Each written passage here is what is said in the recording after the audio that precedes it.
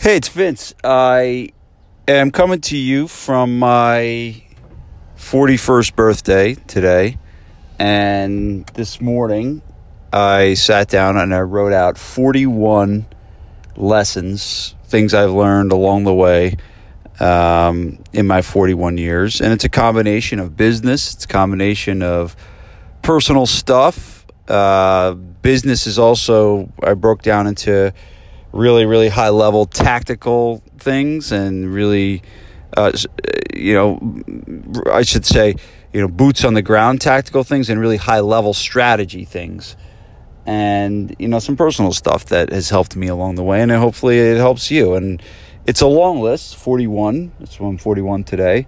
And I've seen other mentors of mine do things like this, and I thought it was really cool. So hopefully you get some insight from these things, and coming to you from a place of vulnerability, coming to you from a place of me certainly not being perfect and me certainly having a lot to work on still every day. So I never want you to think because I have a podcast, because I've written books, because I have a decent business that I don't struggle with things that I do.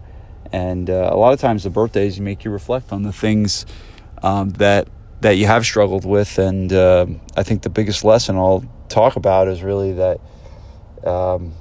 your worst days are often your best days. So, but let me get into the list. And number one is consider second order consequences. This is a lesson in business, but also in life, and it was taught to me by one of my mentors, Paul Goff. And here's kind of what this means. Think about if you eat a donut, right? You don't get fat immediately after you eat the donut, right? You only get fat from eating donuts after you eat them over and over and over again. And so getting fat from eating donuts is what's called a second order consequence. And a lot of times we make decisions in business and we really only consider what are the immediate consequences, right? What are the immediate consequences from the decision you're about to make? And we never kind of consider what are the things down the line that could impact you in a negative way if you make this decision or if you don't make this decision. And one of the best formulas I've ever been taught for overcoming or for working through second order consequences is asking yourself a series of 3 questions. And the first question is, what's the upside? And that's an easy one, right? You list out the things. Let's say you're making a decision let's use the COVID-19 example, and let's use that your state has shut things down and you're considering opening. So, all right, that's a big decision. Right? You're considering opening and defying a government order. So go through the process. What's the upside? Well, the upside is you get some clients back. The upside is you start making some money back. The upside is your staff can work and you can potentially save jobs and blah, blah, blah, blah, blah. Okay, so you list out the upside. The second thing is, what's the downside? And a lot of times we don't even like to go here because as entrepreneurs, we're kind of filled with this level of optimism that, is sometimes a little bit out there.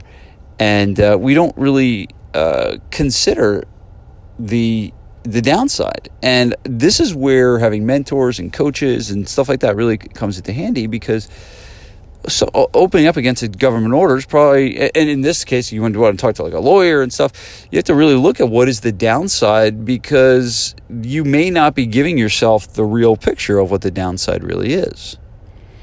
So that's the second question, is asking yourself what's the downside. And the third question is, can you live with the downside? And so in this case of opening, despite a government order to stay closed, the downside is, lots of fines. The downside is they could take your business license away. The downside is that clients could think that you're not taking this seriously and never come back. So you just have to say, if those things happen, right? If those things do happen, can you live with that? And, to give you an example of Kyle Newell, who's one of my mastermind members that did defy a government order, he knew all that stuff. And he went through this model that I worked on it with him, and he was able to live with those consequences. He was like, hey man, if I shut me down, I'll go move to Vermont or New Hampshire and go do something else. And he was at peace with that. And I as much as I didn't agree with the decision at the time, I respected the hell out of that decision that he was at peace with, that he was going off his own and not listening to anyone else but just his own heart. And I respected that. But I do think it's important to consider these second order consequences. So that was number one. And if I go this long on all these, this is going to be the longest podcast on the planet. So I might need to speed it up.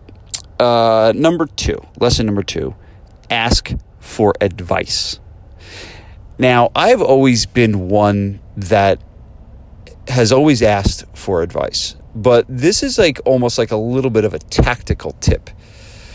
I learned this from Dr. Robert Cialdini, who actually has a stake in the number 3 on my list here. But Dr. Robert Cialdini talks about in his book Persuasion, which is his second book. I mean, he wrote one unbelievable book, and then 30 years later, he writes another one. It's amazing. But it's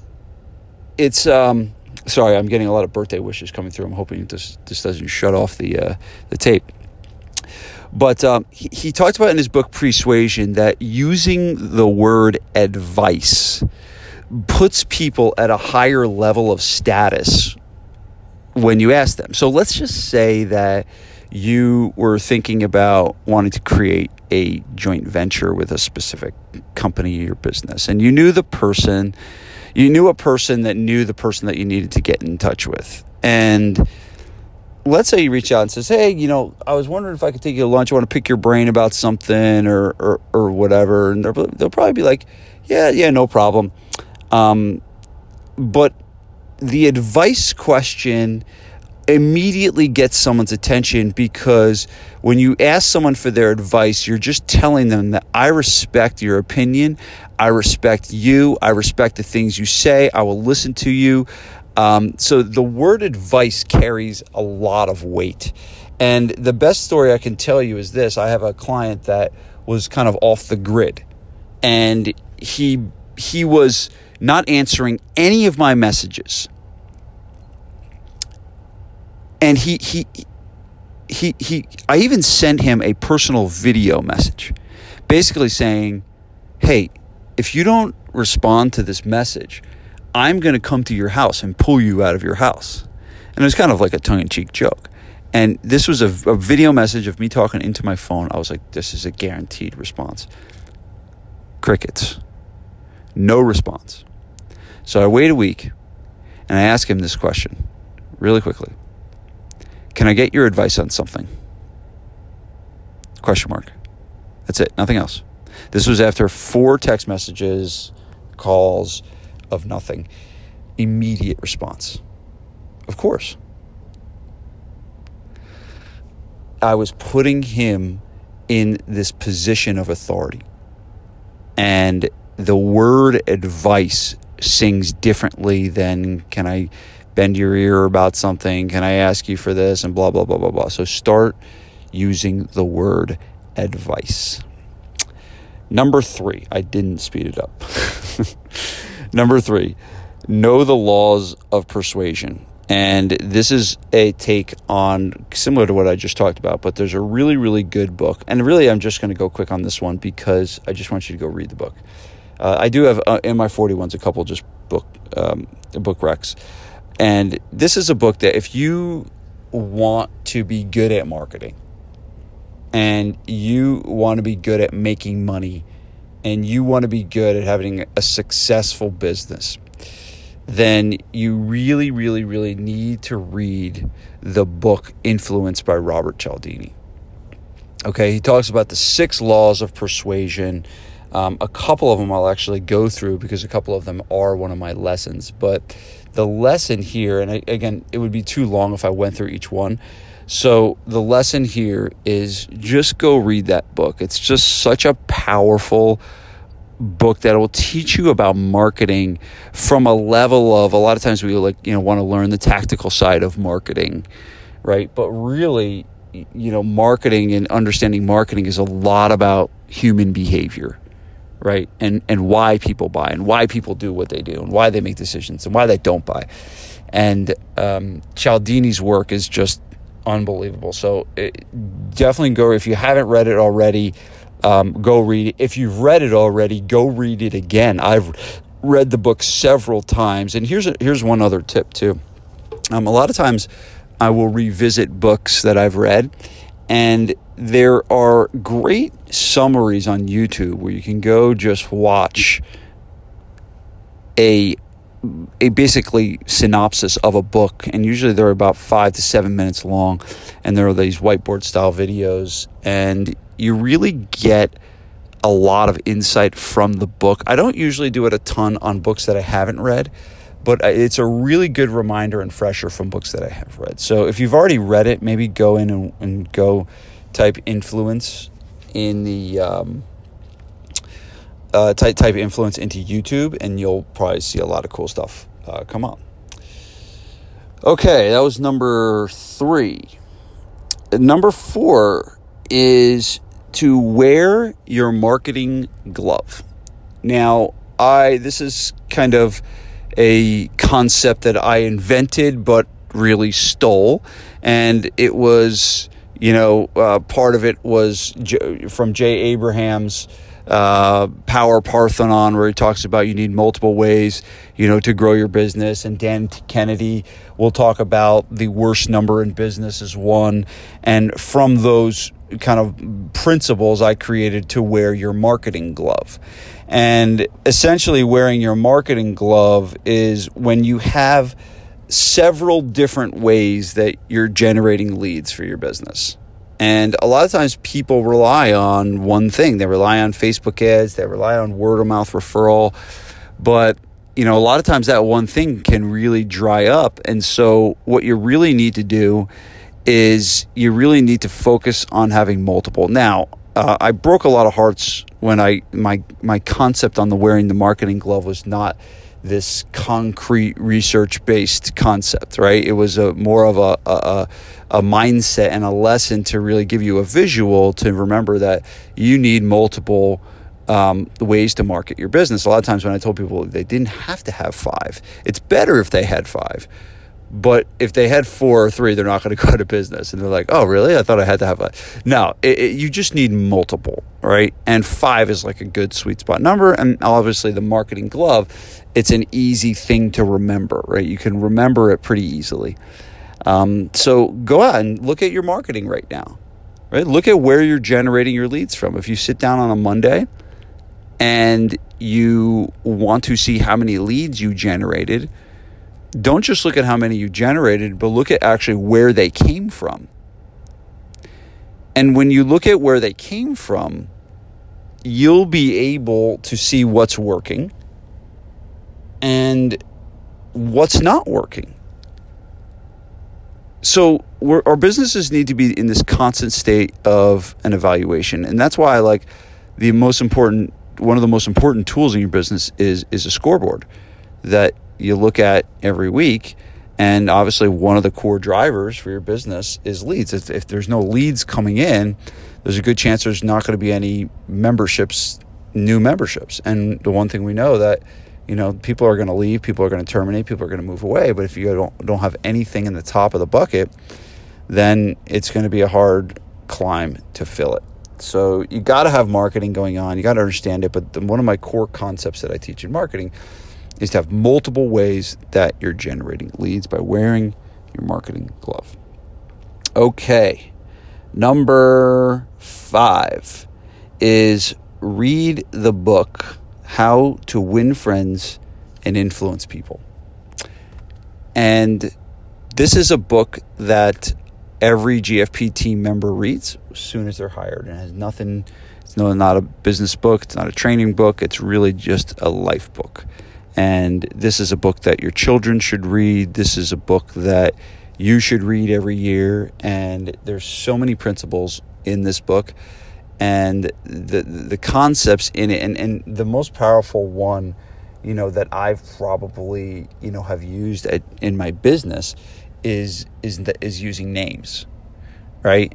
And so if you think about how powerful it is when you have a new client come in, and all of a sudden their first couple days there, 5 other team members are calling them by their first name, and they're coming up to me and they're saying, I don't know how can you remember everyone's name. This is crazy that you guys do this.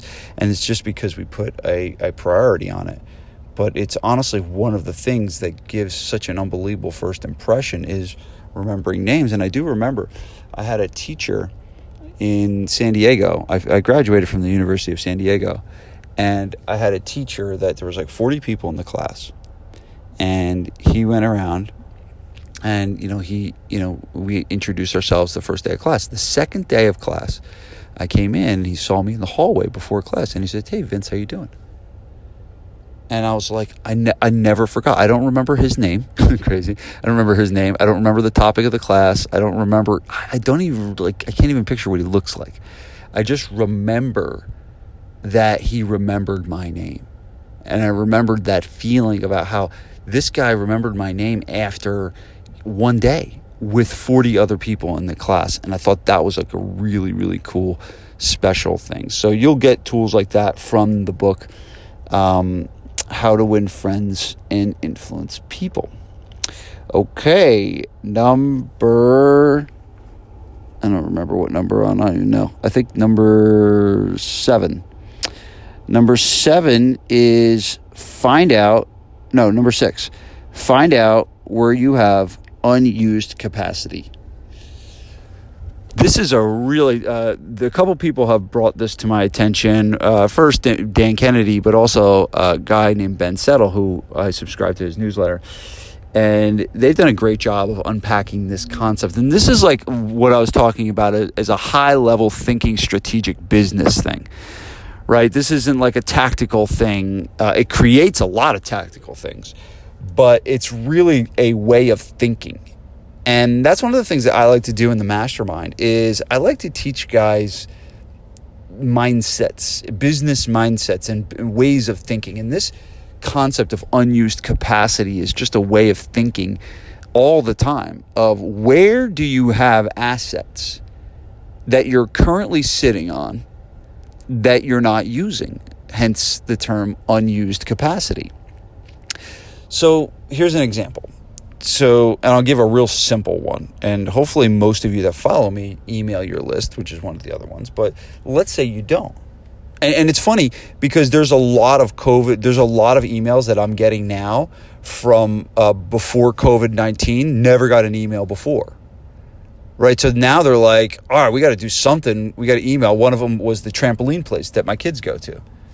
Right? And I never got an email from them ever. And now all of a sudden I get emails from them 3 times a week. They must have realized that they had an asset in their email list that was not being used.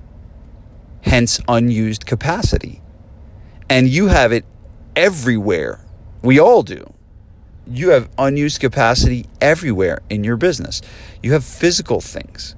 You have pieces of equipment that you never used before, right? You have trainers that have skill sets in potentially graphic design or social media or taking pictures or doing handyman work. They have all those skills, but you've never even knew they had them. Those are unused capacity. You have books that you haven't read. It's unused capacity. So this is a concept you need to be looking for on a regular basis, is where do I have unused capacity? But going back to the email list thing, if you have an email list that you don't use, you're sitting on a gold mine.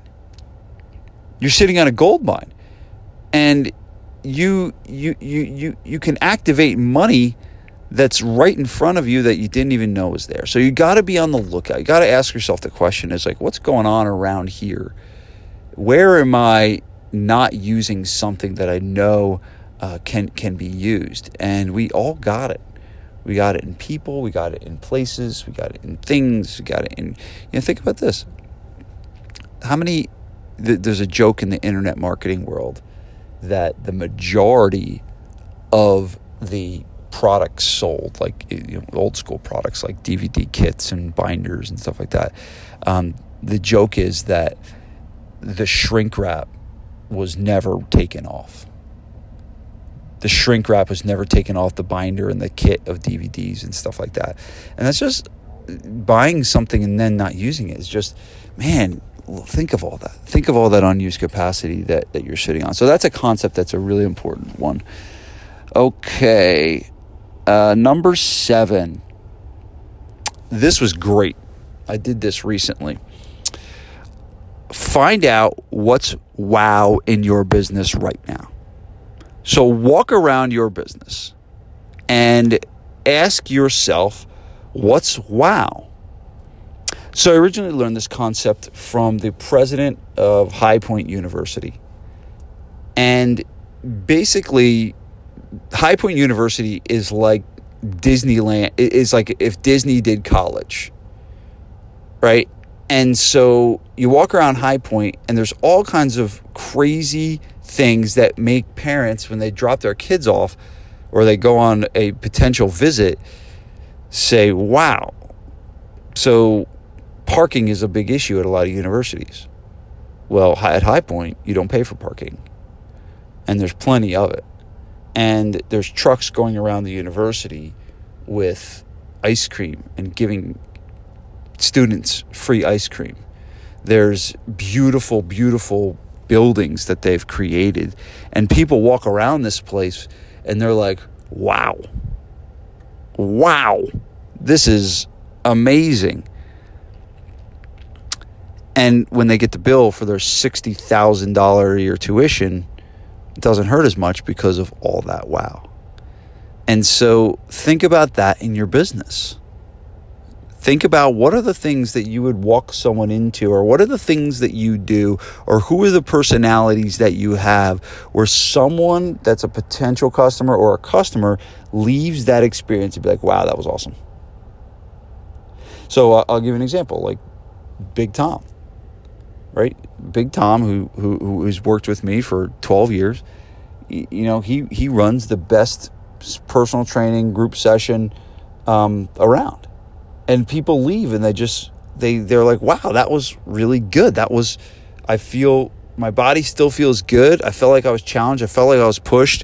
I laughed a little bit and I got trained by a giant at the same time because Tom's 6'9". And I was like, wow, that was really good. And that's like, man, like if you can start finding and creating, now it doesn't have to be these massive, huge things. Doesn't have to be these you don't have to give free ice cream to your clients. Probably not advised to do that. But like maybe you have a special thing you do for clients' birthdays, right? And birthdays are on the mind since it's my birthday today. But maybe you have this special thing that you do for birthdays, and people like leave that situation like, wow, they really, really care, about me and my birthday. And so walk around your business. And this is a great exercise to do with your team, right? What's wow? Now, here is number 8. Number 8 is what sucks. So we got what's wow is number 7. Now, the number 8 lesson is what sucks. And if you walk around your business, can you pinpoint things that suck? Can you pinpoint a cluttered desk that a client sees and walks by? Can you pinpoint dirty bathrooms? Can you pinpoint a plate that's been up against the wall and there's a mark there? Can you pinpoint a trainer that's not into it? Or a trainer that's on their cell phone or something like that? Can you pinpoint a process that you have that makes it harder for people to do business with you? Maybe your paperwork is too cluttered and long and that process and that. So start to think about like what sucks about your business right now. And this is a great time to do it for some of you that aren't open yet. is to really look around and be like, what does suck about my business? And don't take it personally. It's just we all got stuff that sucks about our business. But it's a great exercise, and sit with your team and do this exercise together and be like, all right, what's wow and what sucks? And you'll probably find a lot of really, really cool stuff. Now, here's a caveat to this list, because I'm about to take a break and stop. And because I have a meeting to go to, and I've only gotten through 8 of these, and I'm already almost 30 minutes in. So this list is something that you're not going to take action on everything right away. This is not meant for you to give you 41 things that you should do tomorrow. Not even close. This is meant to act as a resource for you that you could leverage and use over the course and a period of time. Hence why I'm most likely going to create a PDF of the transcript of this so you can maybe get some written. So don't get overwhelmed and be like, oh, he's throwing all this stuff at me. Out of the 41 things, if you happen to listen to all these podcasts, pick one that's going to drive you. Pick one that's going to get you going, and just go take action into it. All right, I'll be back with the next part of the list soon. Peace.